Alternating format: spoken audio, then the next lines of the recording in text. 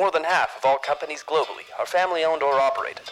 Family businesses contribute 70% of the world's GDP and account for 65% of jobs. Their voices are important. Their stories must be told. Brought to you by the award-winning publication, Tharawat Magazine. This is the Family Business Voice with your host, Ramya El-Agami. Ana Maria Guerrero Carvajal knows the considerable challenges her family's charitable foundation must tackle. Fundación Carvajal is an organization dedicated to helping Colombia's most vulnerable overcome poverty. Under Ana Maria's leadership, the foundation's team has recently remodeled its strategy, promoting a holistic approach aimed at addressing poverty on various levels. We spoke to Ana Maria, who is now the president of the board of directors of Fundación Carvajal, about her family's unwavering commitment to its community, why social impact has to be redefined in a rapidly changing context, and how her personal journey led her to the role in the foundation. Enjoy this episode with Ana Maria. Ana Maria, I'm so happy to have this conversation with you today. And I get to talk to actually 3 of your family members to tell the story, the Carvajal story, which is incredibly inspiring from so many levels. We're talking to you today about everything philanthropy and the family foundation. But what I love to do first, always at the beginning of these interviews, is I love to ask the personal question. And the personal question being, how did your story with the family business and the family foundation start? So what is your earliest memory of your family enterprise and sort of like your first association with the fact that your family has built this business? Well, my first link to the family business has a lot to do with the products that were made by Carvajal, meaning the notebooks, the writing machines. I remember the Christmas ornaments that Carvajal produced a long time ago, the pop-up books for children. So my first memories related to Carvajal have a lot to do with the products. Then when I was at school, I remember feeling very proud of the fact that the majority of my classmates used the notebooks produced by Carvajal that were very popular. I remember visiting the factories with my parents, with my cousins, and feeling very proud about that. When did you realize the complexity behind it? Like, how big it was in terms of like the operations, etc. And when did you realize like how many of your family actually were involved in running Carvajal? Well, very early in life, I know I was part of a very special family, not only in terms of the business, but also in terms of the social commitment of the family with the prosperity and with the improvement of the social conditions of the not only of Cali, but of the region. So I grew up listening to all sorts of stories, quotes, anecdotes from my grandfather and all his brothers, sisters, cousins, and his desire from the very beginning of the business to help improve the conditions of the city and the region. So I knew very early in life that I was part of a very special family. So you're today the president of the board of the Family Foundation. Did you always know that this was going to be the part of the family enterprise you would want to contribute to? How did your journey take you to this position? Yes, I know my connection with the business was not as strong as my connection with the foundation, but this has a reason, and that is that my parents worked for the foundation for a long time. My mother, she's a social worker and an educator, and she has worked for more than 55 years at the foundation, designing educational content that comes with the social programs that the foundation implements.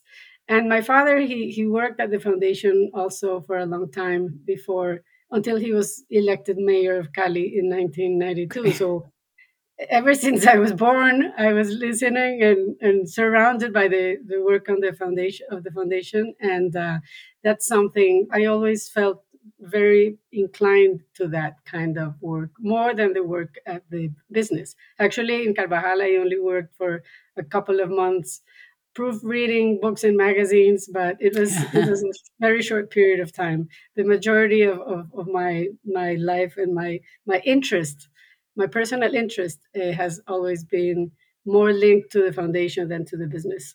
And what was it like when you actually joined? Because I think we get a certain impression of what these things are like through our parents and through our family. And so once you actually joined in an official capacity, like what was it like to look behind the scenes of the family enterprise? And what were you inspired by and what were you maybe surprised by? More than surprised, I feel very gratifying sentiment because I've always heard about the foundation. I spent a lot of time during my vacations, for example, working as an intern. I used to come with my friends to visit the family foundation programs. But now, working in this position, I have the chance to value even more what the foundation has achieved throughout time, and also to face the challenge that we have ahead, which is enormous. We have done a lot, but the dimension of the problem keeps growing, and that gives us a sense of moving faster, accelerating the pace, which is not easy at all. How do you prioritize where you start? And how do you know that these, in fact, are the priorities when there are several things that actually are pressing issues at the moment for your region? Well, that is the hardest question to answer. We recently did a revision of the entire strategy of the foundation, trying to answer exactly what you're asking, because it is frustrating to see that even though we have worked for 60 years and we have proved methodologies with external evaluation that actually confirm that what we do has an impact and Mm, produces results in the quality of education, in the improvement of micro enterprises. We do have a lot of evidence that what we do actually works, and that is something very satisfying for us. But at the same time, you see that unemployment doubled 2 years ago, yeah. not only with the pandemic, but with the terrible riots we suffered in the entire country, but particularly in Cali and Buenaventura. So it is frustrating to see that the social issues and the social challenges just keep growing at a faster pace. We recently decided to make a revision of the strategy of the foundation, looking to grow the impact of the organization, especially facing these tremendous consequences of the pandemic and the social riots we suffered Yeah. in Cali and Buenaventura, in the entire region, actually. So basically, what we decided is to work in a more holistic way and to prioritize some geographic territories. We find that in order to actually overcome poverty is not enough to improve the quality of reading skills in fifth grade, or it's not enough to improve the conditions of the early childhood programs. We really have to work all together in order to increase the probability of those families to overcome poverty over time. So, one decision we made was that all those programs that we know that they work and they have impact, put them all together in specific geographic regions or territories of Cali, the northern part of the Cauca, and Valle del Cauca, which is the area we decided to concentrate. Can you tell us a little bit more about the holistic approach? I want to understand this a little bit better because I think this is really exciting. Because I still think that a lot of the discussions around philanthropy hinge on maybe the more traditional models of like tackling one of these issues, as you just explained. But it also seems that it's understandable because taking a holistic approach almost seems an overwhelming thing to do at the same time. Like, how do you even begin to think in such a way and how do you tackle that? Well, actually, this is a very difficult question to answer because there are no magic bullets and there are no correct answers. It is okay for you to work in one dimension of the social development process or to work in different dimensions at once. You can choose to specialize your philanthropic work on improving the quality of education, or you can tackle health, or you can go for an environmental approach. There are so many ways to help society that there are no correct answers as to one way is better than the other. So, what we decided, or what we have seen throughout our 60-year long work, is that poverty has a lot of dimensions. And unless you tackle them together, it is very difficult to overcome poverty. For example, if you improve reading skills of a girl in fifth grade, that's wonderful. That's one of the basic conditions that girl needs in order to prosper in life. But if that girl gets pregnant at 14 years old, when she turns 14 years old, she's condemned to poverty forever. Yeah. So it's not enough to tackle isolated variables of social development. You really have to work with the family, and you really have to guarantee that those children that are receiving high quality education at the same time have enough food at their homes. And you have to think about the conditions of the home. If the environment is a healthy one, you have to think about those parents if they have jobs. You have to think about, it's very frequent in these communities that women are the head of the household and they have to take care of their children alone. So you have to think about the well-being, even the psychological conditions of those women. We see social development as a more integral work, and that's what we are moving towards with this new strategy. We are putting the pieces together, pieces that, as I said before, are, we know that what we have developed throughout the years, we have proved, and we have external evaluations that confirm that those programs actually do have an impact. So what we are doing now is trying to integrate all those solutions into specific territories in order to improve the probability of these families to overcome poverty. Because I always think family philanthropy is a very special beast, isn't it? Because like you have to find a way to have the impact that you want, that impact is real, but then you also have to align the family behind a vision for that impact. Like, how do you at Carvajal, how do you agree with each other? How do you make decisions with regards to what is important? Is that something that is complex, or have you generally as a family been pretty aligned with regards to what should be happening? I think the family has always felt very proud of the work of the foundation.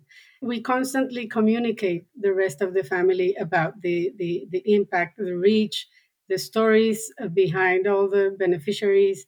And that makes us all feel very proud of the kind of work that the foundation is doing.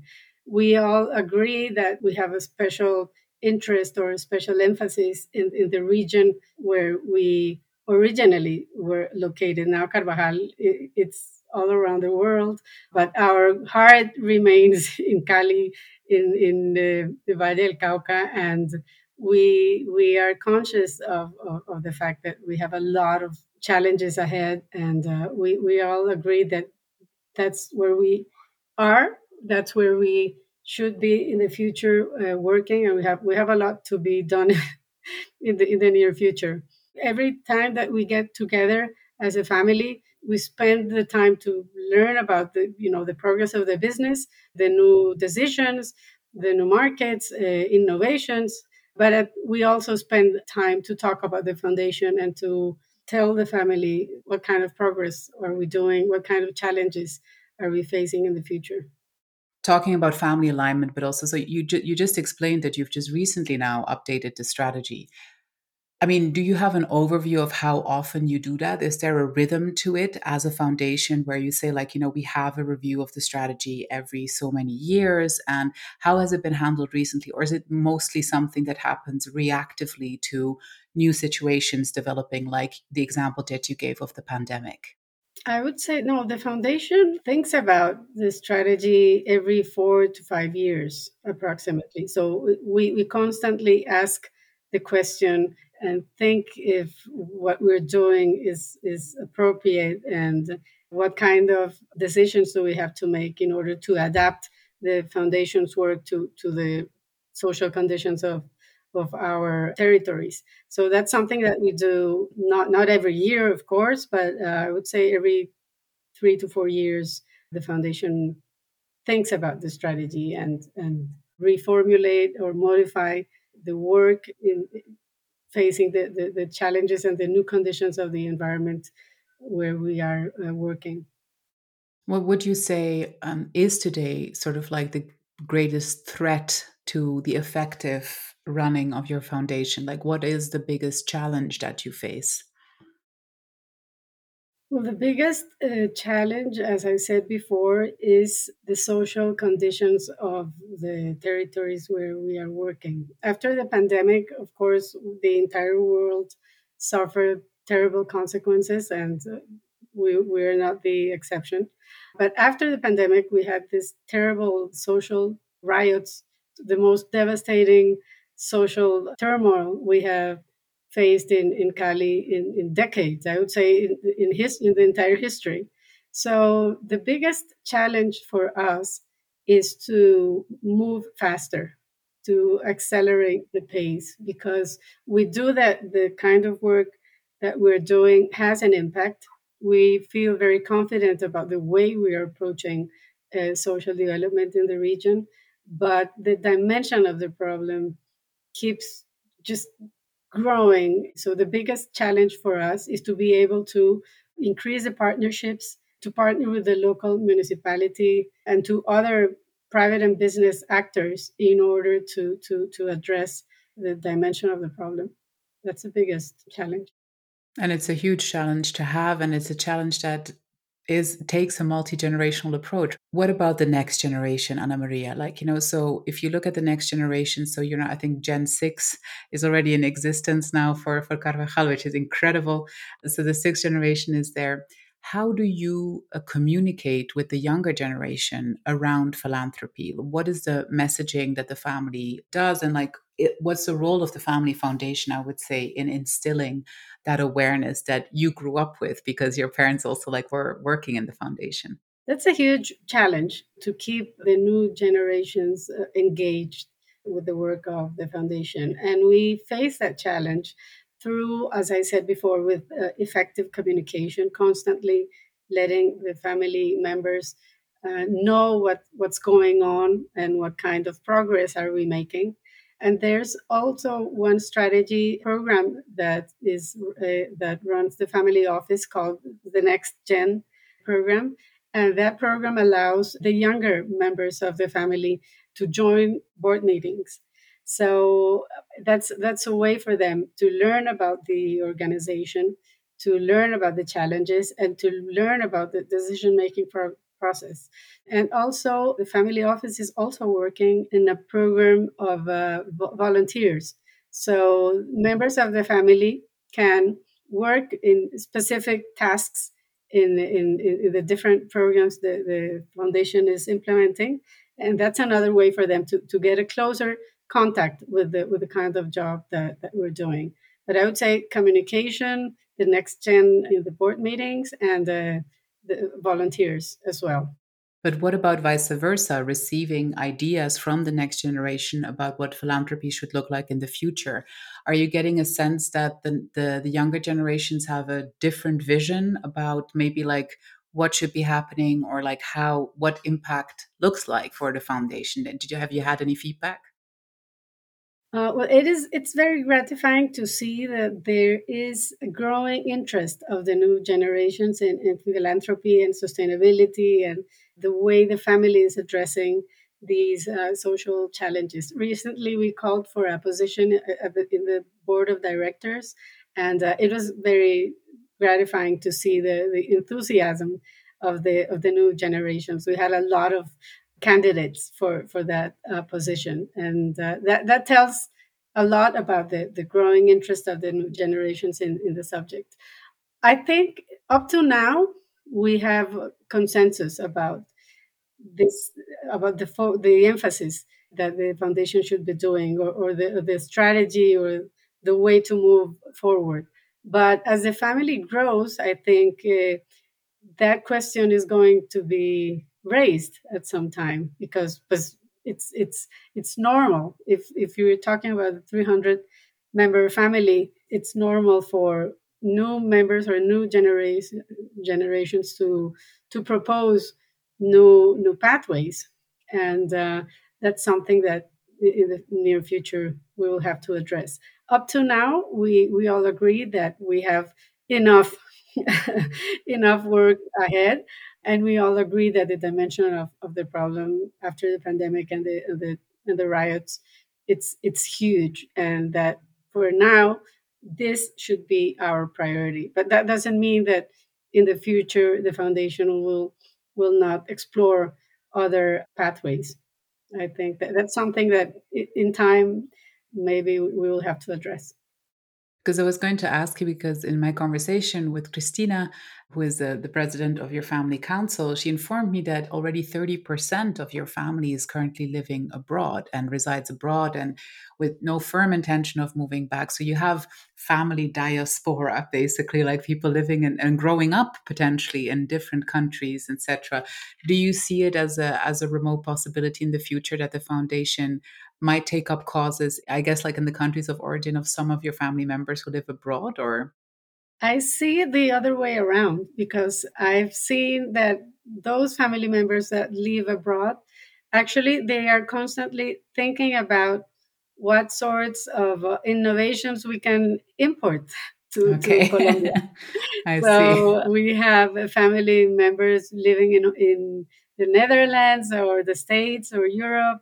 And every time that they see an interesting approach, or every time they learn about successful foundation abroad, they send us information for us to learn. So I see it as an opportunity of bringing international knowledge to Colombia, but I don't see in the near future them proposing to invest in other social issues in other countries. Even if they live abroad, I think their heart still remains in Cali.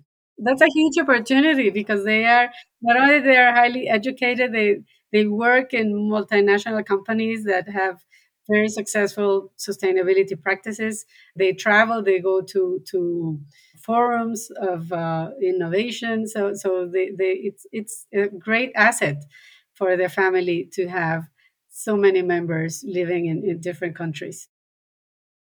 Tell me about how, as a entity, the foundation communicates with other governance units. So, like, how does the foundation communicate with the family office and the family council, and how does the foundation interact with the business itself? Like, how have you structured this? In terms of how we communicate, every time the family gets together, we dedicate time for the business, time for the family office, and time for the foundation. Every single meeting has a time slot for each organization, so that for us it's equally important. In terms of the relationship between the foundation and the business, it used to be very isolated. I don't know exactly why that was the way of doing things. And the business had its own sustainability practices and policies, and the foundation did its work in the regions we decided to focus on. But in the recent years, we have been working in a more articulated way. For example, the packaging business has a huge challenge in terms of environmental impact. So it's working intensively in the recycling of the products that we're putting in the markets. And at the same time, the foundation has a huge experience and a lot of knowledge working with communities and working with the people who work and who live out of recycling. So what we have been doing in the recent years is working together in a program so that we combine the knowledge of both organizations in order for the business to achieve its goals in terms of sustainability, and for us in terms of improving the life conditions of those people who live out of recycling. But it's very interesting. So this idea of not working in silos, but to align and become stronger in certain things, it requires so much communication. And again, this is something that Christina explained to me yesterday as well. Like it's a hard thing to communicate this much, to talk to each other this much, to anticipate potential misunderstandings around these kinds of important topics. Do you feel it's easier the more family members are involved on both ends? Because I also understand that, of course, you had a non-family CEO for a while, and now Pedro is in charge as a family member. Do you feel like the fact that there's a family member in an executive in a C-level role, does it make it easier, or do you think it doesn't have a really connection? Absolutely, yes. It does make it easier because we are talking the same language. We share the same values with not only the business but the foundation, and I think it does make a huge difference. Actually, Pedro has had a tremendous, a very successful role after the riots in Cali, because he, as the head of the business, together with other business leaders, went to the communities and started a direct dialogue with these young that were very frustrated and with a lot of I'm angry. Yeah. resentment, and he did that himself. He went to the most dangerous areas of the city, and he has played a very important role leading other businesses in Cali to start working, hands on, and with this social challenge that we have faced. To what extent do you think that this has actually also just simply contributed to your business success? Because it seems to me to be very important for a family, it is how it is viewed, how it is seen to be giving back. Or have you always been, we also know families who are very quiet, what they're doing for the community is very quiet on the charitable philanthropic side. Like, so how do you see the interplay between the business success and the fact that the family has always committed an enormous amount of its resources to social development? I think both the foundation's work and the way of Carvajal doing things has contributed to a very strong reputation. I don't know if you know, but the business slogan says Carvajal hace las cosas bien. The Carvajal doing things right. That has been our slogan for 100 years, or I don't know, but for a very long time. And doing things right means a lot of things. Means that for Carvajal, achieving financial success is as important as the way you achieve such success. Doing things well means honesty is not negotiable. Doing things right means sometimes I know the company has rejected very attractive business opportunities when corruption is around. So doing things right is a reflection of the family values, and I think that's something that is built along the years and has contributed to the high reputation of the company, that not only protects the company from potential crisis, but also helps build very strong relationships with customers, with investors. And there's no doubt that the high reputation of the company plays a very important role in the business success.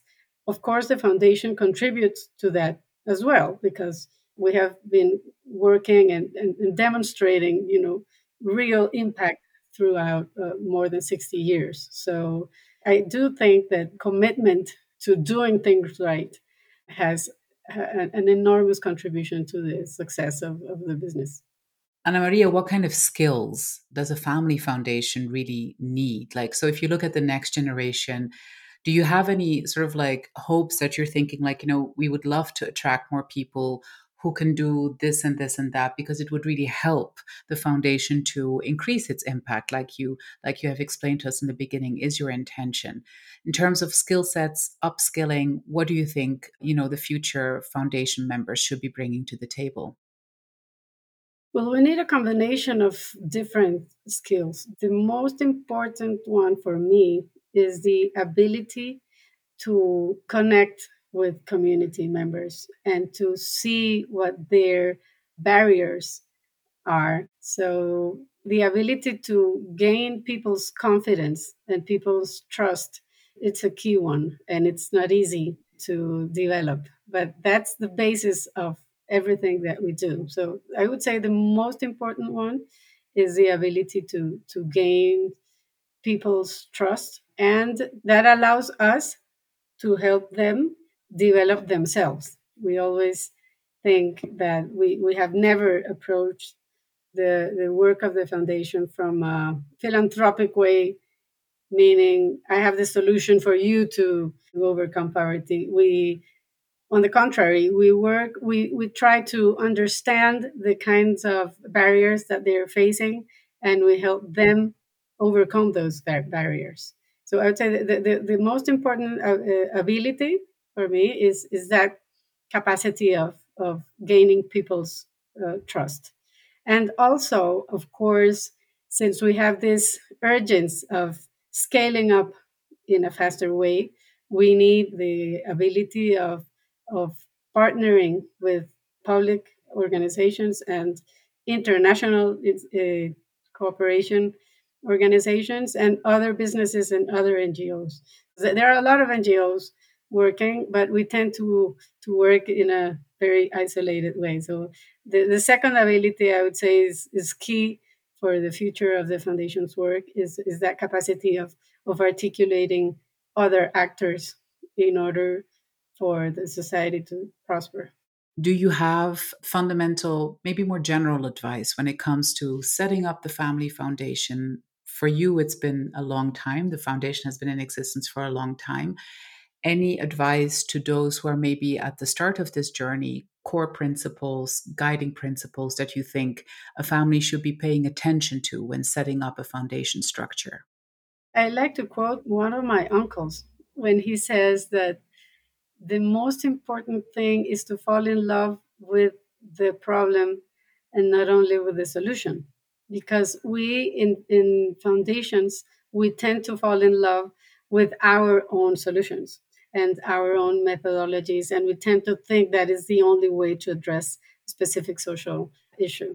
So it's really important for foundations to be more humble and to think and to learn and to constantly be open to learn from other organizations. No, we don't know all the answers, but we in foundations we tend to think that we do.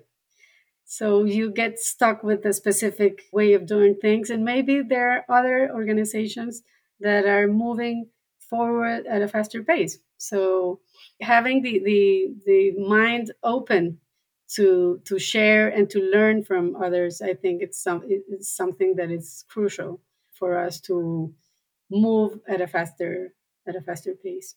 And also, I would say that answering the question of which way or which pathway to choose, it's not easy. It has a lot to do with the personal inclinations of the family, and it's okay. Every pathway, it's okay. The key question here is to maintain the path that you decided to work on, and to be open to learn from others and to articulate other actors. It is impossible for one organization to do everything and to achieve the impact that is needed. So if we don't add more actors and we share knowledge and we work in a more integrated way, we won't succeed. I love collaboration as a final lesson and message from you to us, Ana Maria, for this interview. Thank you so much for joining us. Thank you for the invitation. Thank you for listening to the Family Business Voice. Subscribe to our channels now on iTunes, TuneIn, Stitcher, or Spotify to be notified of our weekly episodes.